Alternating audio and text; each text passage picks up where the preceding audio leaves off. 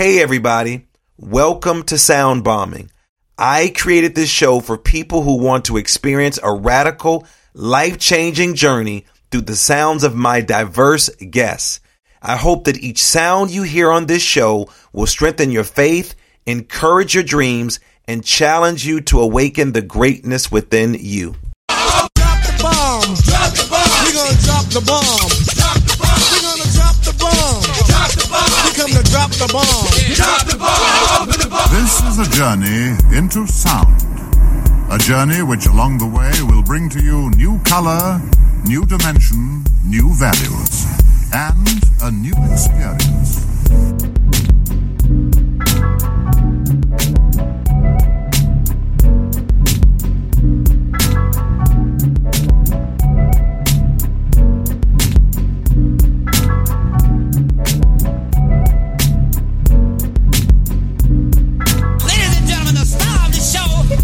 Lamar Darnell Shields.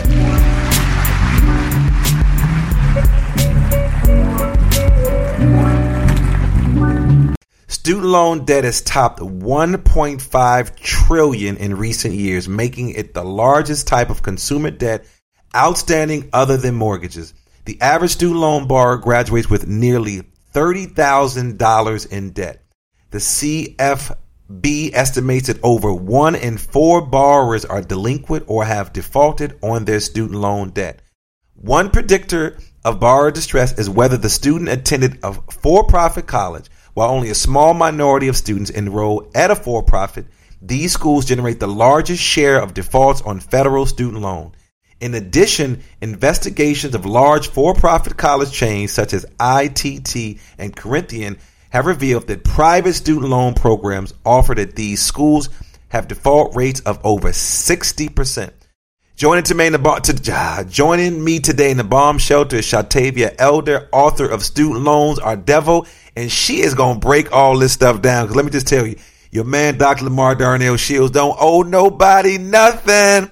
So what's up, Shatavia? Welcome to the bomb shelter. What's going on? So this timing is perfect because as you came into the bomb shelter, I shared with you that my daughter had just got accepted into 3 schools. We're excited.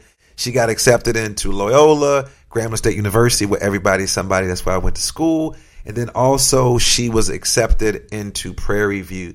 So this conversation is personal. I don't know about anybody else listening to the show, but I'm about to sit here and pay attention to what you got to say because I love the look of your book. And when I saw the title of it, I said, Student Loans Are the Devil.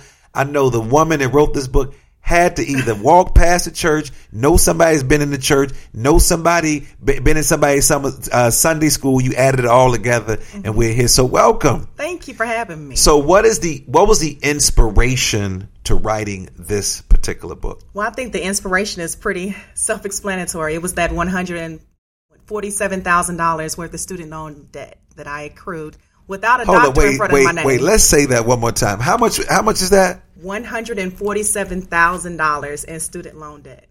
$147,000. Yes. So let's talk about how the hell did that happen? Oh gosh, it's painful. And is that common? It's pretty common. Yeah, from stats. It is. I was a first generation college student, and honestly, the timing when I went through school, I was a pretty good student in high school, but I just did not have the mentorship or the guidance to really put me in the right places or connect me with the right people to secure those types of scholarships that were needed. And so with that, I just kind of jumped out there. I mean, I just had a goal to really just go to college at that time with no additional backing, support, or guidance. And that's exactly what I did. So I went out to college and I said, hey, give me what you got. And they gave it to you. They gave me that and then some. And I will say I misused some of the funds initially, but then I just didn't know that I had the skill set to truly go out there and seek the scholarships to be able to assist me with the funding. So that was part of the problem in the beginning. So It's interesting you say that. So at Grambling, where I went to school, we had something called Refund Day. I don't know if this is every HBC. Refund Day now, yes. My boy Vic from California, God bless his soul, Vic made up a song. I wish I remember the song, but Refund Day was a big deal. But what's interesting, because many of us, I'm like you, first generation college student. My parents didn't really sit me down and talk about credit cards, even though I fought to get them off the campus. That's a whole nother conversation. They didn't sit me down and talk about a bank account and managing my money. So when refund came back, that money, I was like, not realizing that I need to pay this back. Of course, what did most of us do? I went to school in the 90s, Jordans, Nike, Starter jackets. We buying all of this stuff while I should have been investing that money. So again, your story is very, very similar to my story because nobody really sat me down. And at that time, $2,000 was a big deal. But I think about what I could have done, even if I would have taken $1,000 to spit to shop, and then if I would have invested another $1,000.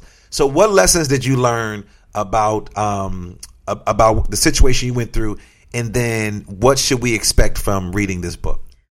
Wow, that's a lot. Some of the lessons I will say that I learned was, number one, you mentioned, I think 60% of the students are defaulting on the private student loans. There was a point when I went back for advanced degrees when I did secure private student loans. And that private student loans is really what turned a lot of the situation upside down. And so that was added turmoil to what was already pre-existing from my federal student loans. And so when you coupled those two together, it was just a disaster waiting to happen. So some of the things that I learned along the way was, one, I got a degree in what felt like underwater basket weaving.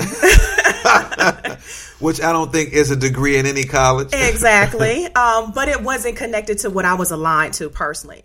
So again, just going to school and not being very certain about what I wanted to do. And again, when I told you, when I went to school, I just wanted to go to school and graduate to become that first person.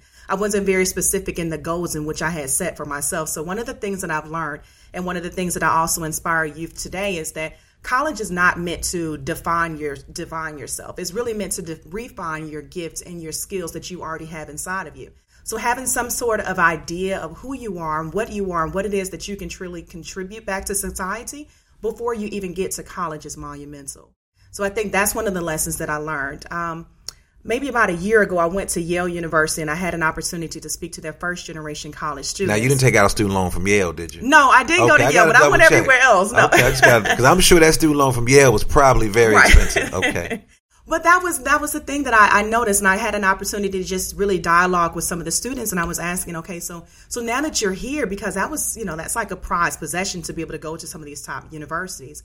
And so I asked a lot of the students, so now that you're here, where do you see yourself going, or what do you want to do or pursue in life? And I was absolutely amazed that still so many students at this higher ed institution had little to no clue on what they wanted to do. So I'm looking around at a table filled with students from Princeton, Yale, Penn State, and they're still almost clueless on what it is they want to do. So there, not only is there a student loan debt situation, there's more so just the discovering a path to purpose. Like, who are you truly meant to be in this moment? And how do we more so prepare you on the front end before even getting you to this place to ensure that you're truly maximizing in your gift and in your opportunity wherever you go in life? So when you think about right now, let's back up. Before you wrote the book, and when you looked at that number, what did you think about yourself during that time? When you let's say you wrote that number on a chalkboard, or you wrote it in your computer, on your computer, or in your journal. Give me the feeling about yourself at that moment when you saw that number. Oh my gosh, it was I was just utterly disgusted.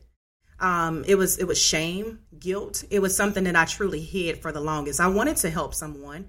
I wanted to tell someone, hey, don't get student loans, but I was too afraid to even expose that part of me because there was a part of me that just truly felt insecure. Again, being an educator, I just felt like I should have had more wits about this. Like, I'm a pretty skilled chick. So why didn't I know to make those better decisions ahead of time? Why did you think that you had the skills? I mean, you're talking 18, 19, 20. Why did you assume that you had the skills? I assumed I had the skills because I was a AB student in high school. Like, I should have known better. I felt as though at the time I should have known better. But if nobody's teaching finance in school, nobody's teaching civics about voting or finance. So, I mean, that's a lot of pressure to put on a young person. You think about it, that's a lot of pressure for any young person going into college, 18, 19. You get this student loan, you sign off on it, you get this credit card. You think about the athlete, for example. You have these athletes who are coming out of stark poverty. And there's this whole conversation about should college students be paid for playing basketball. And I think that they should. That's a whole nother conversation. And then you get into the NBA or Major League Baseball, you play tennis, and then you get this check. And it's the same kid that you knew from down the block. Parents didn't have anything, lights cut off and every now and then. It's that pressure. It's the same pressure. Think about it. So nobody really sat that person down, this great athlete, let's just say like a LeBron James and, you know, those other athletes. Nobody really sat them down and say, this how you. So again, you sort of fell in the same trap because maybe your parents didn't sort of walk you through. And a lot of times in the black community, this financial piece, we are shameful about sort of where we are. And so what message do you have for other parents? Let's talk to the parents, then we're going to come back to the kids. What message do you have for me as a parent who has a child eventually that's going to be going to college this year? What should I be looking for? And what conversation should I be having with my daughter? Well, I think it's most important to keep in mind first that as parents, we can only do what we know to do. And I wanted my mother to know that I didn't fault her for any decision that she made. I knew that she did the best with what she could do. So as a parent, release yourself from that responsibility first, but then also take action. Whatever it is that you may be lacking in skills or in guidance for your child, be able to secure that from someone else. So, for example, I also service as a youth success coach. I go in and I assist parents with parenting or guiding their students or their child through this process of how to secure how to secure scholarships and how to go about identifying their purpose. So whatever the areas that there's a gap in as a parent, don't be afraid to reach out for some support to be able to guide you through that process. So what message would you have to a young person like my daughter who's going to college right now? You talk to the parent. What message would you have for her or other children like her? Know your worth. Number one, know your worth. If I could have known my worth at that time, I would have snatched everything that was out there for me. And I think that's powerful for kids to understand now, and to just be very cognizant and savvy on the approaches to be able to secure what is rightfully theirs. So when you think about students who are going to college, and you think about the kids that you might be working with whose parents might not have gone to college, what are some pitfalls that they make as they talk about choosing a college and then also applying for a student loan? I think some of the pitfalls that I've seen that are very common is, one, deciding, picking something that is just common, maybe a major that just feels good for the moment. I remember when I was in college, everyone wanted to get they wanted to be, what do you call those, sports managers. And just because they, ran track at Gresham Park Rec Center or something like that. So I think being very cognizant of the gifts that you've seen along the way with your child and helping to not place them, but strategically align them to the places and where they should be. I think that's one area that I've seen, just not being thoughtful and considerate about what it is that you've seen. So I would take that into consideration. Additionally, it's just go where they're going to pay you. Where's the money? And I hate to, quote that, but truly, where is the money in terms of what it is that you want to do? Again, college is not meant to give you everything. It's the relationships. It is the networking that I received from college that truly propelled me to where I wanted to be in life. So, there's this huge debate, and I can go in any direction about the cost of college. Is it really, really worth it? So you think about $127,000 that you've spent for 147. Okay, there you know it. We need to play that in the lottery, right? Is it really, really worth it? You think about that. That's a huge debate right now, and there are people all over the place saying, I'm spending all this money to go to college. And we know, for example, the lawsuit that the Asian community has either at Harvard or Yale. We know there's some students at NYU. The school said, once you come to this school, you guarantee you the job. Is it worth it? Do you think? Oh, no. Because that's a debate for a kid who might be listening and or a parent. I mean, right. you think about that. I think to each his own. I will say, as it relates to my son, I have a 9-year-old son, and I see right now certain areas in him. And I'm not sure where he's going to go and grow. I have no idea. But I do know, I take note of the type of person he is, and I'm not going to necessarily pressure him to. Does he want to be a YouTuber? He used to be a rapper and an athlete. Now it's a rapper, athlete, and a YouTuber. Yeah. He wants to be an entrepreneur and a real estate guy. Yeah. Okay. All right. So, what are some things that you wish somebody told you prior to applying to college and going after these student loans? Leave the refund checks. Hey, those refund checks was a trip. Let me tell you. And so let me just tell you. We were going to the mall. That was a big deal. Oh man, so were you there with me? Because I'm like, I might have seen you. I might have seen you at another table. Because again, young man, no job, refund check, taking the ladies out, big ball, a shot caller. Had people getting rims on refund checks. I said, you guys just went too far now. This is ridiculous. And it's interesting because we're being facetious and we're making fun of this. But again, these are people who no one has really sat us down to talk about finance. Mm-hmm. You don't hear a lot of that in other communities. But what's interesting, what I love that you said, and I'm assuming that when you went up to Harvard and you saw students from Princeton and they didn't look like they weren't people of color. So I'm sure you were like, wow, it's just not us. It's just not Black and brown people who don't know where they want to go. Because there's this misnomer that we think because these kids go to these prestigious universities and colleges, the Harvards, the Yales, maybe the Howard University, the Morehouse, that they know where they want to go. And again, we all are young people trying to figure this thing out. It's like a huge social experiment that we all are trying to figure out. And even though mom and dad may have money and these may be some trust fund babies, we're still trying to figure it out. Because again, I joke YouTuber, but a lot of kids want to be YouTubers. You talk about video games, let me just tell you, big businesses. Mm-hmm. When you talk about gaming, the gaming community, and that's why when I asked the question about what do you think is worth it, because again, the research that I've been doing lately on the gaming community, there's this one guy who makes from endorsements, and my son who's 11 is reading it, $500,000 a month on endorsements. We're talking about endorsements. And so again, we have to be mindful of the direction that we point our kids in. I'm not saying that college is the end all be all. I know when you talk about the separation of how much money one makes, they have a college degree and so forth. But then there's always these outliers, and these kids will tell you they know them. They know the outliers. They've studied the outliers. So those parents that are listening, when they study the outliers, we also have to remind them of these other people who aren't the outliers, those folks who did go to school and those lessons that they learned. So let's talk about this book, your first book. All right, it's my first book. So how did you feel when that box came in the mail? Ugh. Because again, getting the emails and getting the photos online and all that, the mock-ups and the copy, that's kind of cool. You get a little giddy.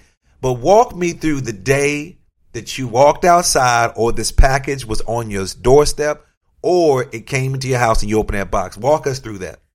Oh my gosh. So when you guys should see her face. She is fired up. Walk us through that. So when I received the package at my door, I was actually speechless because of course I've been through this whole writing process, but when the book was actually in my hand, there was a period of, I want to be excited, but oh no, like I'm exposed. And again, it was those initial feelings that were still. When you say exposed, you're letting people know. No, yes. You're being very transparent. I'm being very transparent. And that was. So that was the first thing after you got off the initial shock, like, but it's like photos of me being naked in here. Yes. Like I knew they were beautiful photos of me, but now everybody else is going to see it. Yes. That's interesting. You went from this to like. Within a matter of a minute. It was two mixed emotions. So what's been the response from this particular book? Oh, wow. It's motivated me and pushed me to be even more transparent. It has given me the freedom. I remember before I even started writing, there was, I was kind of just doing meditating. And I remember just hearing a voice say, your way through this, your way to freedom is by writing this book. And I never understood what that meant because of the bondage that I truly felt from the student loans. But when I received that book and when I was able to hear the, just testimonies from people and to really just work with people directly, I was able to feel that freedom evolved as a matter. I mean, just from writing each page, typing it on the computer, I felt the shackles literally falling off of me at that time. So you mentioned bondage and I saw sort of a visual. Let's talk about what that did to you. Just knowing that you were in this debt and this feeling. what did it physically do to your body, maybe and mentally and spiritually? So this was before I even got married. I often wondered, you know how they say, well, I want a man to bring something to the table. And I was always thinking to myself, no, I have to bring something to the table. But what I didn't want to bring to the table of a new marriage was $147,000 worth of debt. And so even before getting married, I wondered about that conversation, that initial conversation. I also wondered, well, will this debt hinder me from being able to afford private school for my son? It's just so many of those things. That bondage was more than just financial. It was a weight. It would wake me up in the middle of the mornings. And that's actually what started me to write in the book. It was the wake ups. The wake ups literally would scare me. My heart would just palpitate in the middle of the night, and I would literally jump up out of the bed and sit up thinking about student loans. And when it got to that point, I realized that I had to do something about this. I could no longer let it ruin or control my life. So walk us through the process of the loan and sort of where you are with that now. So right now with the process of the loan, and actually when you get the book, there's a chapter that explains that I started writing the book in maybe like January of that year. And so as I started writing the book during January, I was, telling my writing coach, who is Marina Gilmore from FullCirclePress.org, shout out. I was just telling her, we were going through the process of writing, and I was still trying to get used to this whole writing thing. And in the middle of it, I'm like, okay, yeah, this feels good. I'm making some gains. And then all of a sudden in February, this is from January to February, I get a knock at the door. It was the police. They were coming basically asking for their student loan money.